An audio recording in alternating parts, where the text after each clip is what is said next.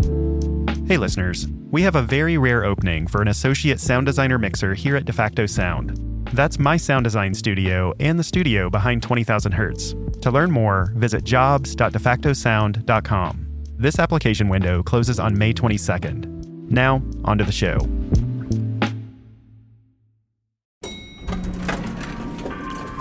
You're listening to 20,000 Hertz. The stories behind the world's most recognizable and interesting sounds. I'm Dallas Taylor. What came to be called elevator music is almost never heard in elevators today. So, how did it earn the name elevator music? This is the story of Muzak, a company that changed the way public spaces sound.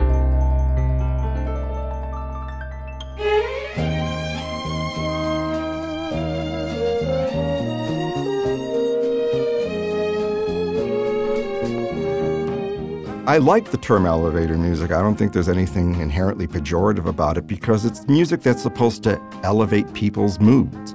That's Joseph Lanza. He's the author of the book Elevator Music. His book explores the history of the Muzak company and the genre of music it promoted, called easy listening. You're hearing one of those tracks right now. It's from one of their Stimulus Progression albums. But I'm getting ahead of myself. Back to Joseph. It was a musical currency that started in the 40s, but it went on in through the 50s, and then when music changed a bit, when you had more electric guitars and drums, the easy listening adapted to it as well. One of the most iconic tracks is the theme from A Summer Place. The music was written by Max Steiner, and the most famous recording of it was from Percy Faith. It's exactly what you probably think of when you think of Muzak. Usually it was strings, a lot of strings that were supplying the top melody, the vocal melody. I don't think many people really disliked it as much as people might want to believe today. It was just very sweet, pretty music, and you would often hear it in actual pop songs. But this sweet, pretty music actually has a grim origin. The Muzak company got its start on the battlefield. Major General George Squier served as the U.S. Army's chief signal officer during World War I. That wartime work later on led him to develop a way to transmit music across electrical wires. So General Squier founded a company to send businesses and residences music via a wired system. It was a great idea, but like many business owners discover the hard way, it rolled out a bit too late. When Squier was ready to launch his company in the mid-30s, wireless radio was already dominating the market, so he had to pivot. His new business plan was to deliver background music to restaurants, stores, office buildings, and yes, to elevators. The idea was that this music would calm the nerves of jittery riders in modern high-rise elevators. When the electronic elevator first came about, some people were afraid to enter it, especially in the New York area where you had these skyscrapers coming out in the 30s. So they called it elevator music maybe because they could hear it more because they were in this confined space. So from the ceiling, probably you would hear this melody. But those melodies were in hotel lobbies, restaurants, supermarkets, doctors' offices, all sorts of places. The music that seems so bland to us now was the stuff of the future in the 1920s. In fact, General Squier named the new company Muzak as a hat tip to the innovative film company he admired, Kodak. One of the inspirations for that was a novel by Edward Bellamy called Looking Backward. It was a science fiction vision of a wonderful future where technology does wonderful things, and one of the features was every room will be fashioned with a little dial where you can just turn on music of various moods. So that's what got it going. What we know is elevator music today, which is primarily these instrumental versions of pop tunes, that science really started coming about more in the 40s. America goes to war. Muzak was an idea born out of World War I. But the company saw a new opportunity during the manufacturing boom of World War II. Muzak wanted to use music to motivate workers. There was a guy who was a Muzak programmer who was also a very famous big band musician named Ben Selvin. He gave a paper to the Acoustical Society of America And he was talking about what the ideal industry and workplace music would be. And that's where he said that instrumental only would be the best thing and not overly arranged.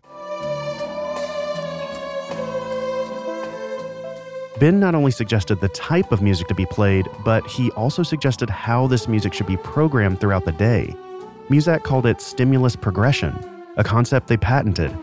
The music you're hearing right now is one of those tracks.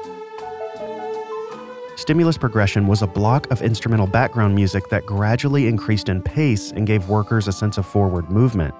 Muzak claimed that when workers listened to the music, they got more work done. This block of music was then followed by a period of silence. Company-funded research showed that alternating music with silence reduced listener fatigue, and that, they claimed, made the stimulus part of stimulus progression more effective. It was the only company at the time, I believe, that was involved in the commercial world that was really thinking about the ecology of music. In 1967, they had a scientific board of advisors, and there was this doctor who put forward this paper called The Ecologic of Muzak, saying that there are certain types of music that are more beneficial for the workaday world. So there's public music and there's private music, and I think Muzak was trying to fill that void of what public music would sound like. Unfortunately, I think public spaces today, people don't take those concerns into account. The founder of Muzak was inspired by Edward Bellamy. Bellamy was a 19th century author and visionary who dreamed of how we would use music in the year 2000. He also wasn't far off from modern debit cards and online shopping, too. And oddly, those things are intertwined more than ever in a post-Muzak world. More on that in a moment. The hardest part of starting a business is coming up with a great idea. For every air fryer, video doorbell, or smart speaker that's sold in huge numbers, there are thousands of others that never made it. So that's the hard part. Now, here's the easy part. Selling online with Shopify. Shopify is the global commerce platform that helps you sell at every stage of your business. You don't need to know how to code or understand anything about design. And you definitely don't need a degree in accountancy. Just choose the template you like, upload some descriptions and images, and you're ready to start selling. You're probably already using Shopify and don't even realize it. That's because, according to their own data, Shopify powers 10% of all e-commerce in the US. Huge companies like Allbirds, Rothy's, and Brooklinen use Shopify, along with millions of other entrepreneurs from 175 countries around the world. Here's how you can get started. Sign up for a $1 per month trial period at shopify.com/20K, all lowercase. Go to shopify.com/20K now to grow your business, no matter what stage you're in. Shopify.com/20K. At Evernorth Health Services, we believe costs shouldn't get in the way of life-changing care, and we're doing everything in our power to make it possible. Behavioral health solutions that also keep your projections at their best? It's possible. Pharmacy benefits that benefit your bottom line? It's possible. Complex specialty care that cares about your ROI? It's possible. Because we're already doing it. All while saving businesses billions. That's Wonder made possible. Learn more at evernorth.com/wonder.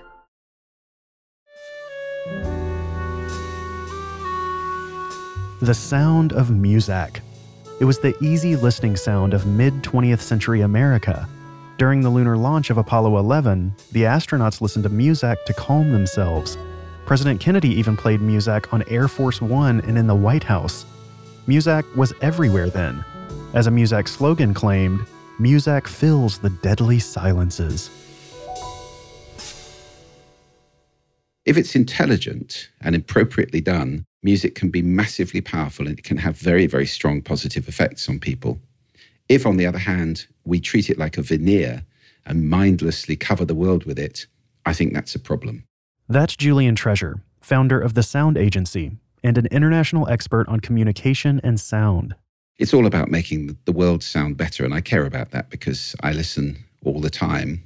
And I try not to spend too much of my time going around being grumpy, but there's a lot of bad sound around us, which is just the kind of byproduct of stuff happening. You know, it's like the exhaust gas of living. We've become an immensely ocular culture. So everything is designed for the eyes, and the way it sounds is way down the list if it exists at all. That's the impact of Muzak's legacy on us today. Muzak gave us a lot more than just the genre of easy listening. Muzak introduced the idea that music was to occupy and influence public spaces. There's a lot of, frankly, spurious research which purports to show that we all love music everywhere. We don't. There are many people who find it deeply offensive or upsetting, and music in public places can be, and often is, extremely inappropriate. Music is quite a dense sound. So we identify certain aspects of sounds. There's the pitch or tone, or the melodies or harmonies of music, if it is music. There's the pace, the tempo, or meter, or rhythm, or whatever else the sound might have. There's the density, which is how much attention is this sound calling for. Some sounds are very sparse, that you don't pay much attention to them, like the background noise of traffic. Anything that's constant or doesn't change much. On the other hand, bebop jazz or a ringing telephone or a baby crying are very dense sounds indeed, and they call a lot of attention. Then you've got the variability of the sound. How much does it change? And the intensity of the sound, how loud is it? So we need to pay attention to all these things. Then there may be brands that can express themselves very powerfully through a musical environment.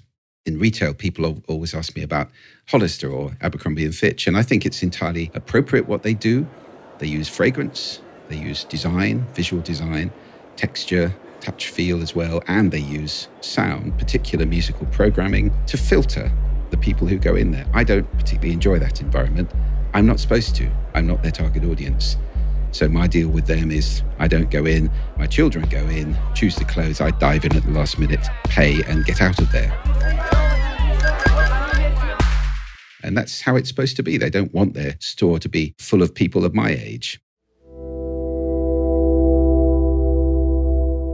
When stuff can be delivered directly to your door, retailers and restaurants today have to create a curated experience to survive. They have to create a space where discovery and connection are the powerful draws to make you leave your couch. And how a space sounds is a big part of that experience. When you're designing an office or a restaurant or anything like that, you have to balance privacy against noise. I don't want to hear what somebody across the office is saying on the phone, because in the office I'm trying to concentrate. At dinner, I want some privacy for my conversation. So if I can hear them, they can hear me, and that's kind of intimidating and uncomfortable. You need some background noise in a restaurant in order to mask other people's conversations. We can manipulate sound in amazing ways now with DSP, digital signal processing, to cloud or blur conversations from other tables so that you can't understand what people are saying by feeding back in slightly out of phase the signal that's coming from them and just distorting it enough whilst you can hear yourself absolutely clearly.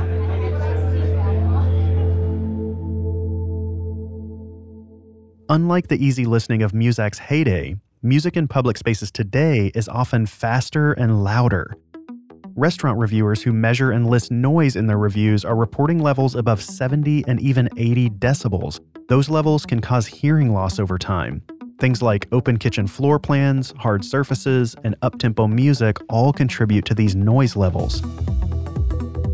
There's a phenomenon called entrainment, where if you're surrounded by fast-paced sound, you tend to move faster and do things fast. You can get more stressed as well, by the way, which again makes it surprising to us that so many stores play jolly pop music fast-paced, because all they're doing is speeding people up.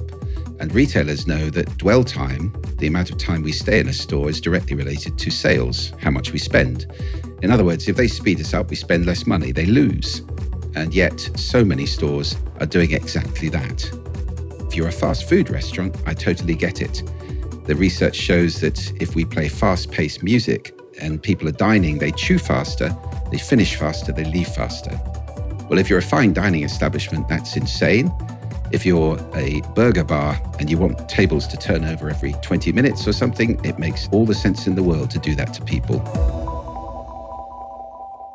So right about now, you might notice that your heart rate has increased. Maybe you're feeling a little stressed or jittery or anxious. We chose that last track of music for that specific reason. We also have been slowly speeding it up. So memorize this feeling, because it's happening to you all the time and you don't even know it. It shouldn't come as a surprise that sound in stores are thoughtfully designed to get you to buy stuff.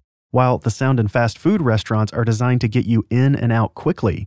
But there's also another place where sound and music might be influencing you, and that's at work.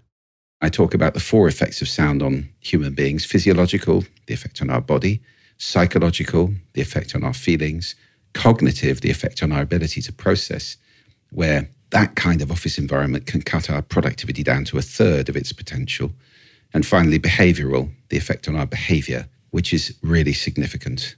I'm not saying all silent. Going to see a football match in a silent stadium would be a very spooky experience. On the other hand, we know that in a library, the rule is shh, no talking. And we need to have more spaces like that where people can actually work in peace. There have been plenty of studies of noise in offices to show that noise creates a release of cortisol and noradrenaline, our fight-flight hormones, makes people more stressed. It increases blood pressure. That's clear, and that's been shown many, many times in studies. And of course, chronic exposure to noise, and it doesn't have to be that loud. We're talking anything over about 65 decibels. Chronic exposure to that kind of level of noise increases your risk of heart attack and stroke because of this increase in blood pressure and stress levels over a long period of time. That's clearly been indicated by a lot of research now. And unfortunately, many people are working in environments where it is exactly that loud.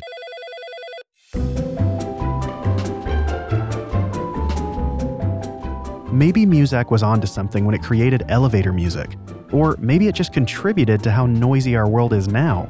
Either way, we know that Muzak's intent was to create an appealing soundscape for the ears, kind of like what a beautiful landscape does for the eyes. If nothing else, it taught us that sound has an enormous physical and emotional impact on all of us. And if used consciously, you can even affect your mood pretty drastically. It can help you study, give you energy, wake you up, or just make you happy. And you can use it as much or as little as you want.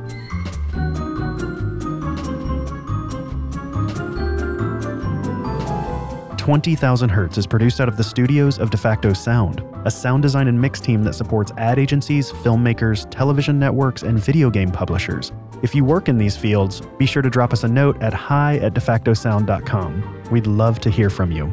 This episode was written and produced by Carolyn McCulley. And me, Dallas Taylor.